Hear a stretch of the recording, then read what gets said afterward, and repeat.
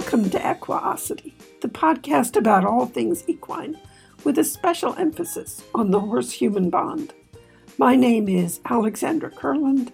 I'm the author of Modern Horse Training and many other books and DVDs about clicker training. And I also am really delighted to announce that I have a brand new children's book. It's called Teddies to the Rescue. You can learn more about all my books at my website, theclickercenter.com. And as always in these podcasts, I'm joined by Dominique Day, one of the co-founders of Cavalia. Last week, we reached the milestone of our 250th episode. That seemed to me an astounding number of episodes to have produced. So to celebrate that event, we invited 3 of our regular attendees of the coaching sessions for my online clinics. I've been giving these clinics for, I think, roughly a year and a half now. And once a month, we get together and look at videos of the work that they're doing with their horses. And it's been just a wonderful way to get together and to connect and to really share in training. And I always feel when we have these coaching sessions that there's so much more that I would love to talk about, discussions that I would love to have. So that's what we're doing this week. We're talking with Svenja Sawinksi and Sonya Bode, both from Germany, and Lucy Butler. You may remember the podcast we did with Lucy where we talked about using a constructional training approach with her high school students. Lucy got our conversation going with a question that arose during the last coaching session that boiled down to what is the difference between training where you're thinking about the science of training versus training where you're thinking about the art of training. Is there a difference, and what is it? This question arose because, of course, we were focused on balance, and we were talking about how we often reference the Feldenkrais training for people as we are thinking about how to help our horses use their bodies in a way that helps them to be better balanced and helps them to remain sounder longer. So we wanted to explore this in more depth, and this panel seemed like the perfect place to do that. Last week, we ended with a great summary from Svenja and a wonderful, wonderful closing statement from Sonya. We're going to open today's conversation with both of these comments. It's really more a conclusion. So while we were talking about micro, like where the weight is when we're starting to ask for the leg lift, that's very micro, right? And in the beginning, we would try to set the situation up in a way that makes it as easy as possible for the horse. So we'll have a look at how they are standing and then maybe ask for the leg where the weight is not on. But I think it's important that we keep in mind that then we also have to teach the same behavior with different preconditions.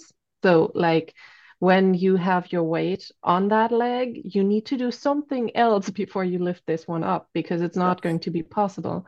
And that's exactly one of those things where I think it's, well, especially for Darian, for example, it's very, very helpful. So he's got his stifle issues.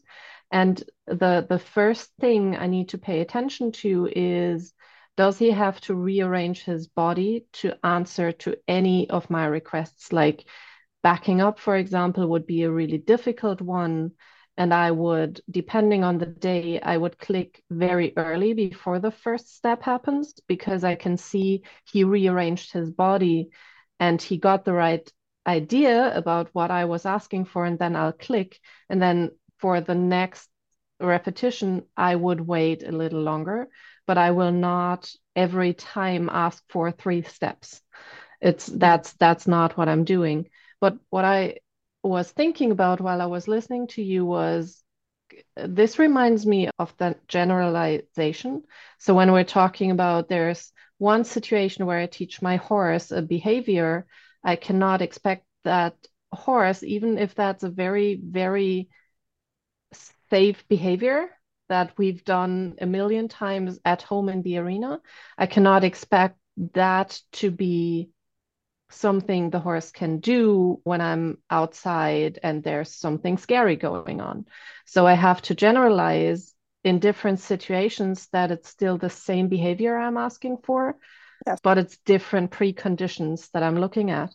And when we're looking at this through Feldenkrais eyes, I think that's just a micro generalization we're looking at. Like we're looking at a body in a different precondition, and then somehow out of that condition, I need to get into the movement I want to do. And sometimes that's possible and sometimes it's not. So that was just an idea I got listening to you. Open your heart and open your mind and love your pony. That's okay. You don't have to be perfect. It's always good to train and to improve. And of course, I want to make Wincy healthy and take him through his life. But I and I think he wants that too. I want to have fun with him. I want to jump into that healthiness part because we were talking about farrier appointments, and when I do a lot of Feldenkrais like work, it's a lot easier for Darian to stand for his hooves being trimmed. And you may think that it has to do with, I don't know, muscles because they're standing on three legs or like body exercise, but it's not. It's No. about knowing how to place their body in space to be able to hold a leg up and have that balance where they have the least actually like exercise in their muscles, right? And I know that the more I work with him, the more balanced he's standing, the faster we are able to trim his feet. And I especially know that because we have not been doing anything for the last 3 months. The hoof trimming appointments were horrible for all of us. And he's still a well-behaved horse, but he can't stand on his legs. No. And it's really, really difficult for him. So it's a lot about knowing what to do with your body and less about being fit. But it So also makes you really healthy. we can demonstrate that really easily through the body awareness explorations that we do with people. So if I'd say, all right, I want everybody to stand up. And if you're not driving a car, if you're listening to this, you could actually do it. You could stand up. And I would have you take a moment to just do a check-in, a body scan of how comfortable or not are you standing. And for many people, just standing is hard. They find it very fatiguing very quickly. You're looking around for a wall to lean up against or a chair to sit down in, but standing for any length of time, we all know that it can be really fatiguing. So, all right, that's the starting point. So now we're going to go through a series of very simple explorations. I'm not going to tell you the answer. I'm going to set up a situation where you get to explore in small movements. So these are standing exercises. They are evolved, derived somewhat from Feldenkrais work and some other sources as well. But I will have you explore really small movements. I'll have you explore them slowly. Might start with your feet absolutely together. And then we'll look at stepping out to the side, shoulder width apart, feet parallel. You step back again, and I'll have you roll up onto the balls of your foot and set your foot down. And it's a whole series of these. And after we spend a few minutes, I'll have you again pause, just standing. And what you will find, what often people will find, is they feel as though they could stand forever. They feel very grounded because now their bones are stacked. Their bones are aligned. They're not having to use extra muscular effort to keep themselves standing. And it feels very doable and very comfortable to stand still and to bend their joints. Now, this has occurred over, 20 minutes, half an hour, 40 minutes, whatever it is. You haven't gotten stronger. You haven't your muscles have not suddenly in that 20-minute period, you haven't strengthened your muscles and strengthened your core, but you've aligned your bones in a way that makes it possible to stand with comfort and to flex your joints and to pick up a foot, even to stand on one foot and go, oh, look at that. I can stand on one foot without trying to find the nearest back of a chair to lean against. So it is very much what we are doing is setting up awareness puzzles. We are not providing the answer. We are setting up puzzles. And those puzzles allows the learner, whether it's a horse or a human, to explore their balance and find a way of using their body that produces greater ease of movement, greater comfort of movement. And that in turn helps them to remain sounder longer. And that's been the core premise of my work since the very beginning. And that's what Peregrine taught me so clearly. So Dominique, what do you want to throw into the mix? Yeah, just a little tip that I've used for myself that has helped me get better at identifying what comes before is use your camera and put it at an angle opposite of where you're working. Meaning, let's say you're working in the front, put your camera straight in the back, filming the back legs while you're working on the front legs, or vice versa. Because you're going to see things that you cannot see when you're working on the front legs and that are part of that movement. Yes. And for me, because I was working on something that was totally, it doesn't matter what exercise I was working on. And I did that because it was important for me to know what the back legs were doing while I was asking some crossing of the legs in the front. And that has helped me a lot to get better at seeing what comes before. Because I saw it, I saw it when I watched the video afterwards. I thought, oh, look at this. And then I became better at saying, okay, now he's going to do this. Right. I know he's going to do this. I know where his weight is. And yeah. Yeah, because we cannot see all of our horse. They're too big.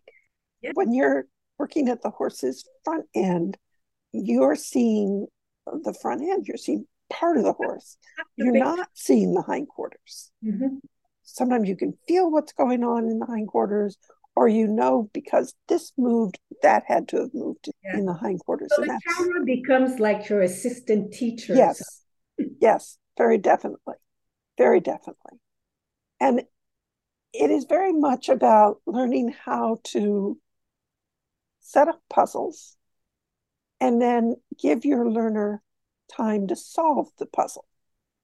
I'll just share a quick experience that have stuck in my mind for a very, very long time. So when I was first starting to teach, I was really lucky.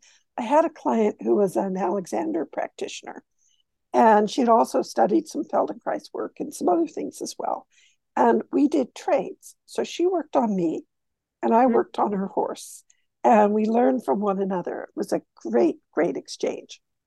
And one day we were doing a bodywork session and she was manipulating my arm. So she's moving my arm through space and I'm lying on my side. And at one point, so my arm is, she's moving in circles and so on. And at one point, she just stopped and let go of my arm. And my arm was up in the air, away from my side. And it just stayed there, which I thought was really curious because gravity would normally take care of that. She let go of my arm should go clunk down to my side. Only it didn't. It stayed up there. And I was looking at this, going, it's curious. And she said, so what could you release? What could you find that would allow your arm to drop down to your side? And I thought, I have no idea because I don't know why it's up there.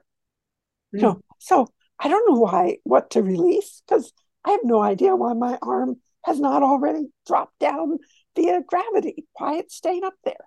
And I had to sort of think for a little bit of what was going on and what could I find that would allow my arm to just settle down against my side. And she could have moved my arm down. So that would be like horse training. Oh, well, let me just move it for you. Mm. She could have given me the answer.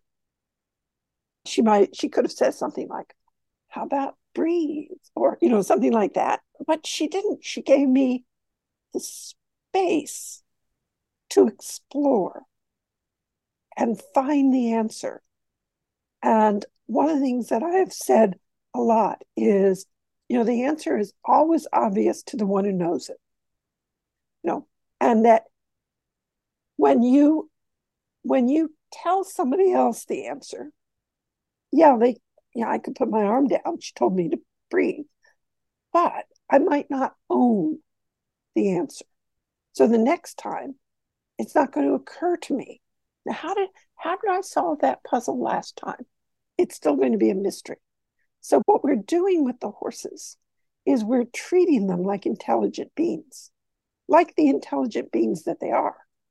And we're saying, oh, we've encountered a puzzle. I've asked you to shift your balance and pick up your foot, but for whatever reason, something stuck today.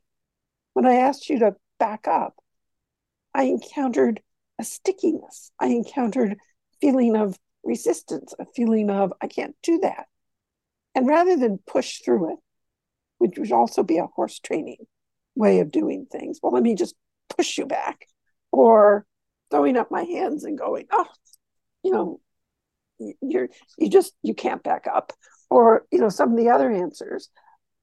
I'm going to have the confidence that I've set up this puzzle. I've gone to this point of contact, and I'm not pushing in with an energy that is going to make you brace against me or make it in any way have you push back. But instead, I'm giving you the space and the time to find the answer. That's, Sonya, like that wonderful video we have of the Arabian you were working with, where you were sliding up to that point of contact and just waiting quietly for a weight shift. And you're allowing the space, the time for him to solve. And it's a tiny puzzle. It's not the whole puzzle.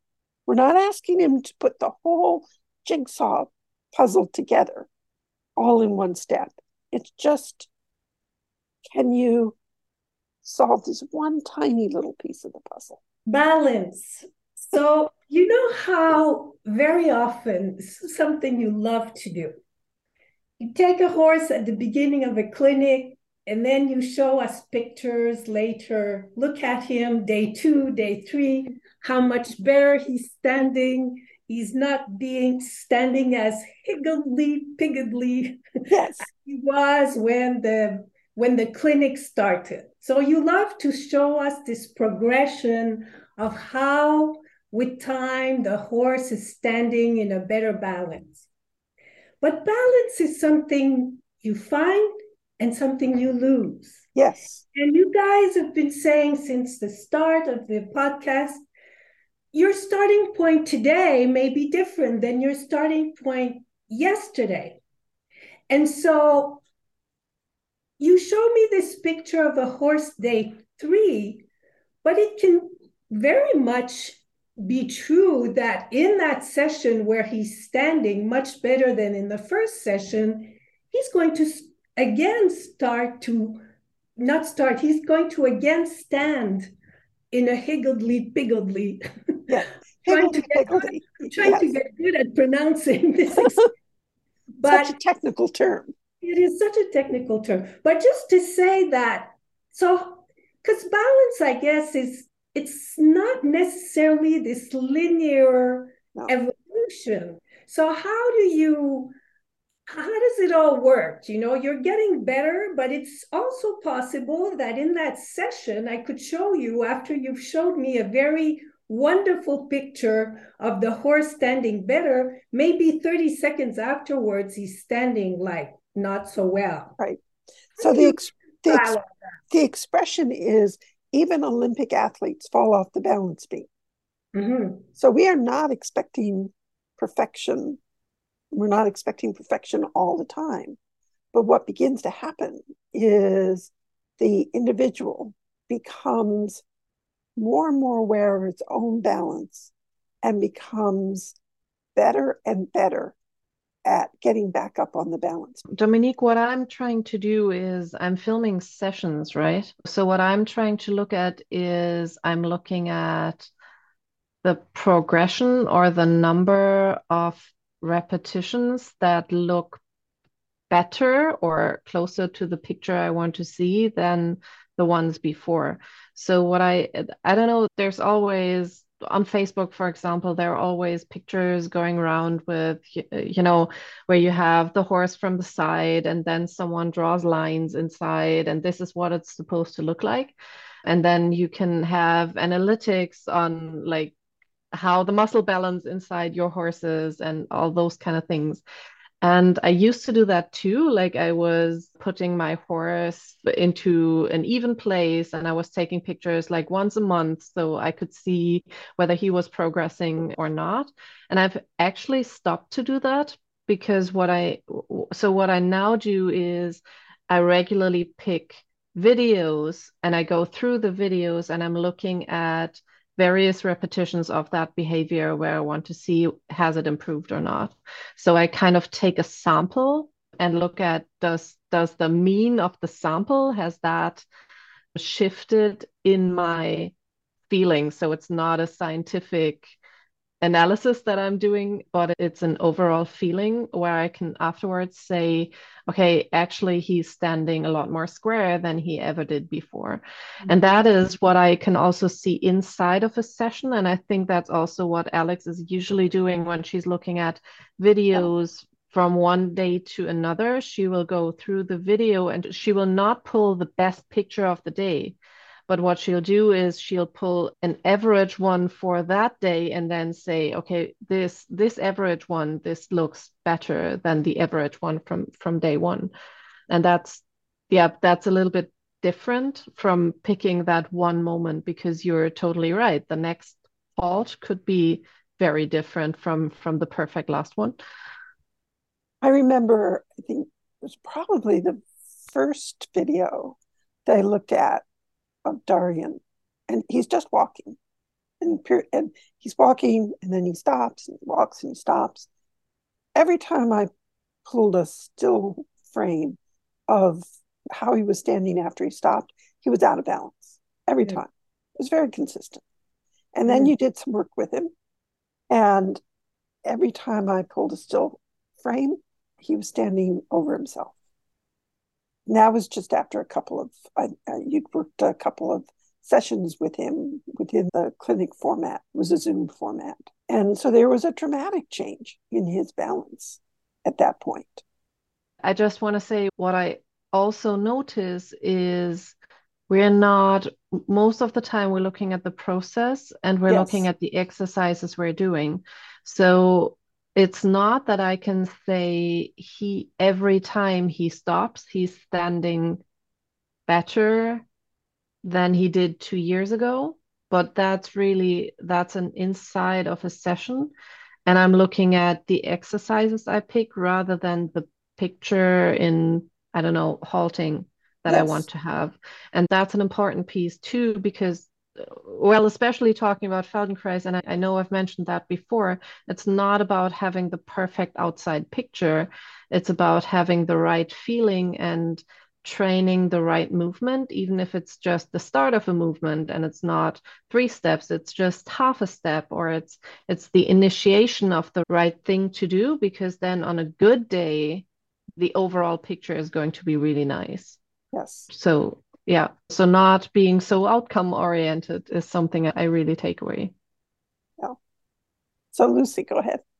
Yeah, the comment that you often remind us about, even the Olympic gymnast loses their balance sometimes. It's really helpful, and it makes me think of I saw it was a art piece. It was like a performance art piece once with this woman who wanted to hang if you've ever seen those balance lines, they're like a slack line that people run between two fixed points, and they're simply a piece of rope, and then they tightrope walk on it. Yes. So she wanted to do a piece where she hung a balance line directly on, she lived on the ocean and it was directly on the water. So when she filmed herself, it would look as though she was walking right on the water, but she didn't know how to she was not a trapeze artist. She was not a tightrope walker. She had to learn to do it. And her piece ended up being about discovering balance through relaxing with being out of balance.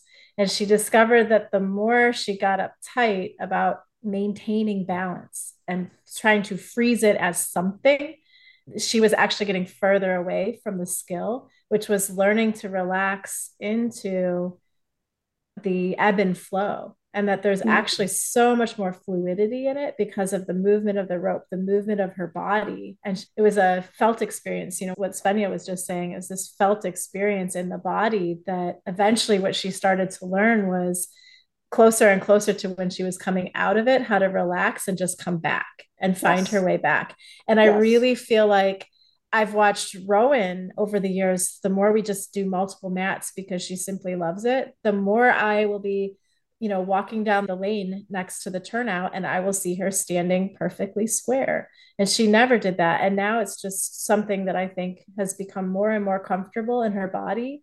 And it's not that she doesn't get higgly piggly from time to time, but she finds her way back to square so much more consistently. Yes. So that there's almost like a river or a fluidity to it. And if more of the direction of the river is towards balance, then, there we are. Bit of a graphic. I don't know how you would describe in English, but when you have a graphic, there are some downs, but the overall tendency is going up. Yes. How do you call this? The word in French is dans le si. It's like you can regress a little bit, but overall the tendency is where we're going that way. Like a trend line, maybe? Like you have a trend line that goes up? It's like the stock exchange. Where you may have some shares that will go down a little bit, but overall, if you look over a longer period, it has gone up. So it makes me think of a graph like that. It's less poetic than what you just said. It's another image. Different images may speak to different people.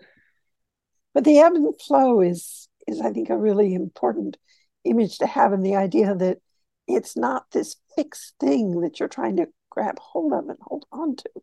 Because the more you try and turn it into that, it's like we talk about gives, and a give is a little thing, not a big thing. And you're talking about like a give of the pole or give of the jaw. It's a fleeting moment that you are capturing with a click, or that you're capturing with the release of a lead. It's a fleeting moment. You're not trying to hold on to it. You can't hold on to a soap bubble, or you shouldn't hold on to a butterfly. There are things you should not hold on to. And that moment of release into good balance, it is something you can appreciate, you can acknowledge, but you don't hold it. And you see the result of it over time. I'm always looking at my horses and how they're standing. And for the most part, I'll see that they're standing over themselves. You have that standing square look.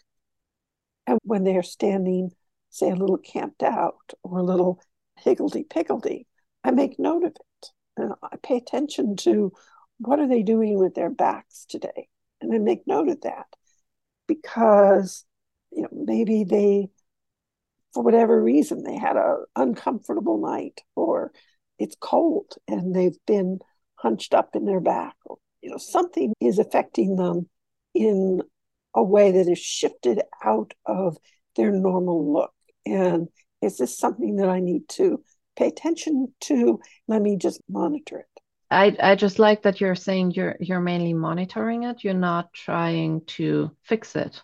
Right. And the reason why I like that is because we could teach, like we have the tools to teach our horses to stay square or to stand square every time they stop. Like we could teach them that. And I know there is criticism about also when you're traditionally training your horse that you shouldn't teach your horse to, every time you're halting, to put their legs into a square stand, because the square stand is kind of a result of the balance while stopping and of the balance of the movement that was before stopping the movement. So it's an indicator of something that is going on around stoppings. And I think it's really important to take this as information rather than, well, it was not the perfect behavior I wanted to have. And I think that also goes for leg lifts, for example. And just asking for more and more instead of looking at the process of lifting a leg or the process of halting. That's, for me, that's very actually relaxing. It takes pressure off me because now I do not have to look at my horse in a way that they always have to be in that perfect behavior that I want to click, because every session needs to improve. But that I can look at, okay, what is possible today? It's kind of a shaping session. Every session that I do with the same behavior, it's again a shaping session, because I can always click for the right idea. And even if I don't reach the full picture, I'm still building that upwards trend or that highway in the brain that makes it more likely to happen next time, even though I didn't have the full behavior. That's really relaxing for me, because now I do not have the pressure of always waiting for that perfect moment that might not be as perfect tomorrow as it was yesterday. So for me, that's really nice. Oh, definitely. And like with Peregrine, with his stifles, and he did not have a strong back. And I would look at him, particularly when I'd been away traveling to a clinic, and I would have been away for 5 days. And often when I would get back to the barn, his back would look old to me. His back would have dropped. And I would know that I would need to do a lot more preparation before I just got on and rode and expected him to be able to give me a really great feel. And I would know that just from looking at him and assessing how he was holding himself. And then if I were home for a few days, I would see that his back would be more lifted, he would be standing better, he would look more comfortable in his body. And when I got on to ride, I would feel his back coming up to meet me, and that we could go to work much more quickly with the things that we wanted to play with, rather than spending the entire time in what might be classed as warm-up exercises.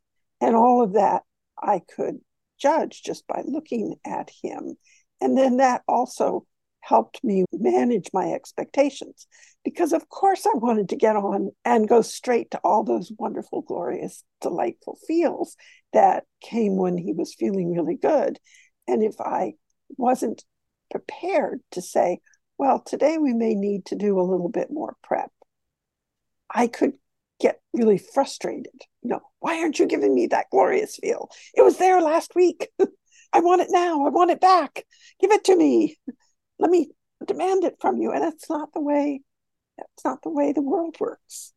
So it does help us, I think, to manage our expectations as we get in the habit of really looking at our horses, seeing them as individuals, being so familiar with them that we can say, where are you today? And what would be a good starting point for our conversation? So I made a note of something you wanted to talk about if you're ready to change gear. That would be good. Okay. So you wanted to talk about the difference between building a clean loop and drilling an exercise. My first thought when you say that, Dominique, is that a lot of what we've just talked about, it really, really relates to that. I think drilling is a lot about your end result. And it starts from a place of expecting there's something more rote and mechanistic about it than everything we've just talked about, which is so much more fluidity and spaciousness around it that allows something to emerge. I think that's a really good way of thinking about it, that drilling would be more outcome oriented. I'm going to go into the arena and I'm working on leg flexions. I will do 5 leg flexions on the left and 5 leg flexions on the right. And yes, I want them to be clean loops, but it would have that outcome oriented aspect to it.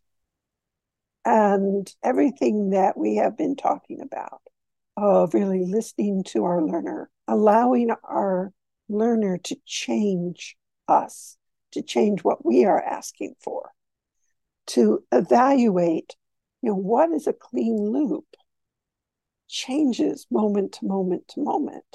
And that right now, my criterion may be, can you present the thing that comes before the thing that comes before the outcome that I would love to have? Can you give that to me? Yes, click and treat. Can you give it to me again? Can we stay focused on that little detail? Yes, now, oh, look, and because we did that, this next little piece is popping out. That doesn't seem like drilling to me. That seems like a conversation. I'm not sure if my problem is in English wording, but I still think it's an interesting way to look at how we work with our horses.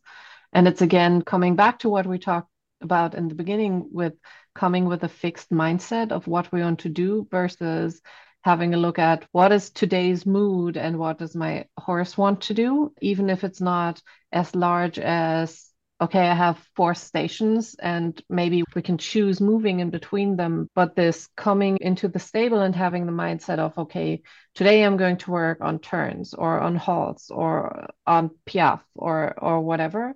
And I think that's something that often happens, at least in the stables that I was boarding in the past, that there's a certain, there's an exercise you have to perfect, or there's something you need to work on before the next competition day, or there's something, I don't know, you want to learn with your horse.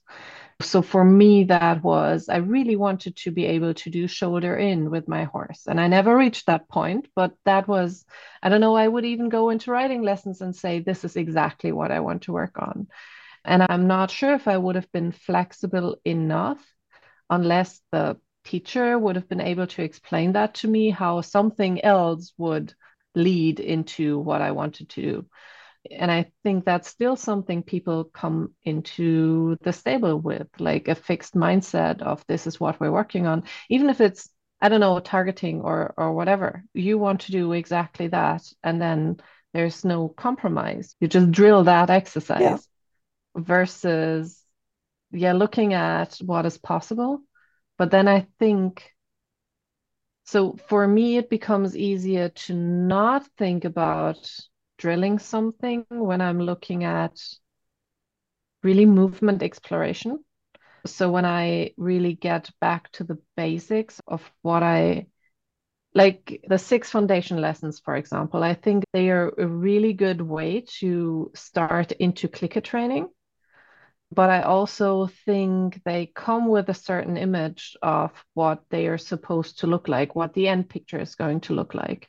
And they are more like, the more you get to know about clicker training, the more you get to know about all of the details and how you can find them in all the various other exercises you have.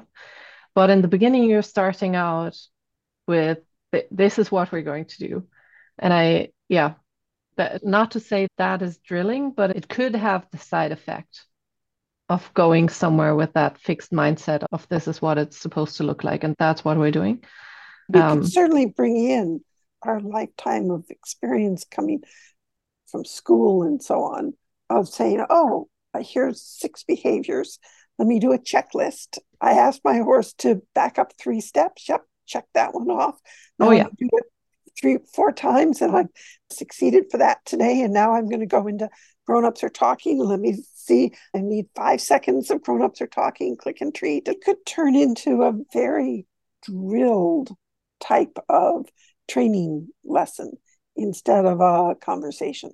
That could easily happen, where we bring our previous repertoires of having been drilled through things in the learning process to the training.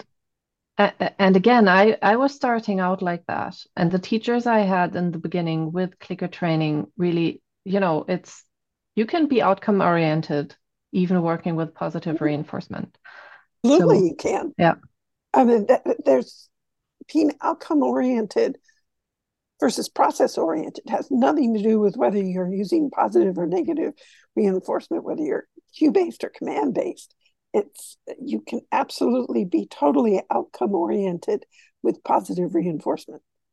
Something Svenja said brought this up in my mind, but thinking about like clean loops, trying to suss out what that is, maybe in a process oriented lens. To me, it has something to do with the conversation we were having about how the horse becomes better at finding their way to whatever state they need to be in, and the handler finds better and better ways, clearer and clearer communication for finding that cue. So a clean loop, the cool thing about a clean loop is that in the process that we're talking about, if it's truly process oriented, is it's just constant refinement of those clean loops. So maybe it's really like a clean spiral. You're constantly coming back around and refining that. And that's the amazing thing about not being stuck in a product oriented or an outcome oriented mindset. If you're in an outcome oriented mindset, once you've hit that outcome, it's a bit rigid. You now have the outcome, and there's less possibility for making it even better, and you can't even picture it in your mind because you have that one picture. 4 or 5 years ago, when I started doing this with Rowan, I was happy and had a clean loop for grownups. And I was like, yeah, it was great. And if I look back at it now, I'd be like, oh, but that's okay, because right now I'm saying, yeah, it's great. And I'm clicking and treating, and my horses think it's great. And in a couple months, that clean loop is going to be a totally different clean loop, and all of it seems to be upward. So, at least if I'm checking in with Alex, they're upward. Because you can do this, it is opening doors that allows you to do the next piece. Yes, I've been doing lots of leg flexions with Robin recently, and we've now shifted, and it's opened the door for working on another layer in that's really fun. And because we did that other unit, it's now opened the door to being able to explore this piece. And that's part of that upward spiral. Yeah, just in case someone's kind of new to all this and they're hearing us, we keep talking about being process-oriented versus outcome-oriented. Just want to make the distinction between our goals and our strategy to get there, because we still have outcomes that we want to reach. Yes. One of the things we've been saying when we describe the constructional approach is, where do you want to go is one of the first questions, and dream big. So It doesn't mean that we're not after outcomes. It's just our strategy to get there is not outcome oriented. It's just how we get to the outcome, because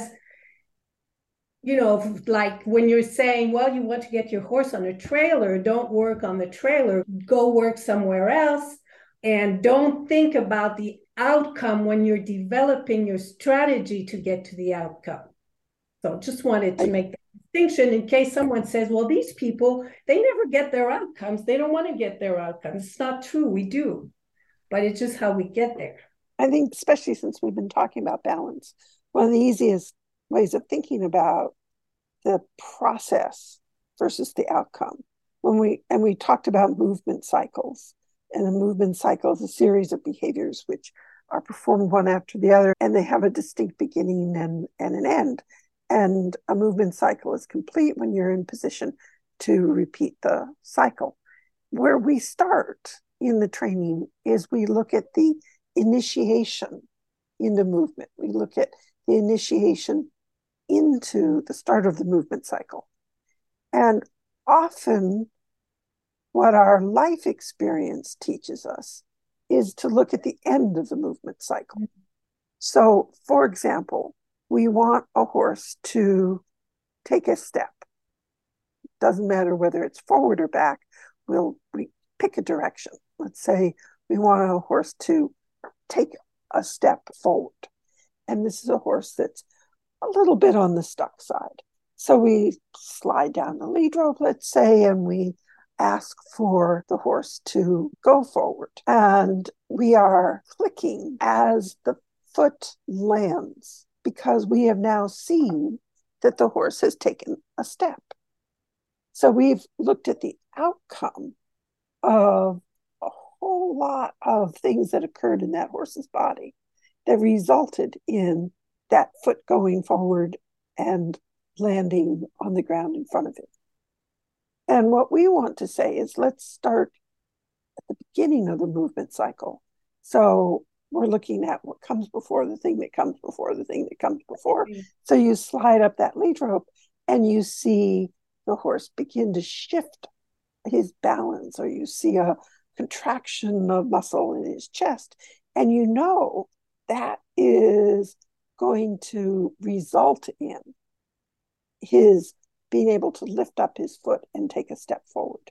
And so we're going to begin to pay attention to the beginning of the movement cycle rather than the end of the movement cycle. Lucy, I can't say how much I love that spiral picture in my head enough. Maybe this is just different words for what you just said, Alex, or what we already talked about.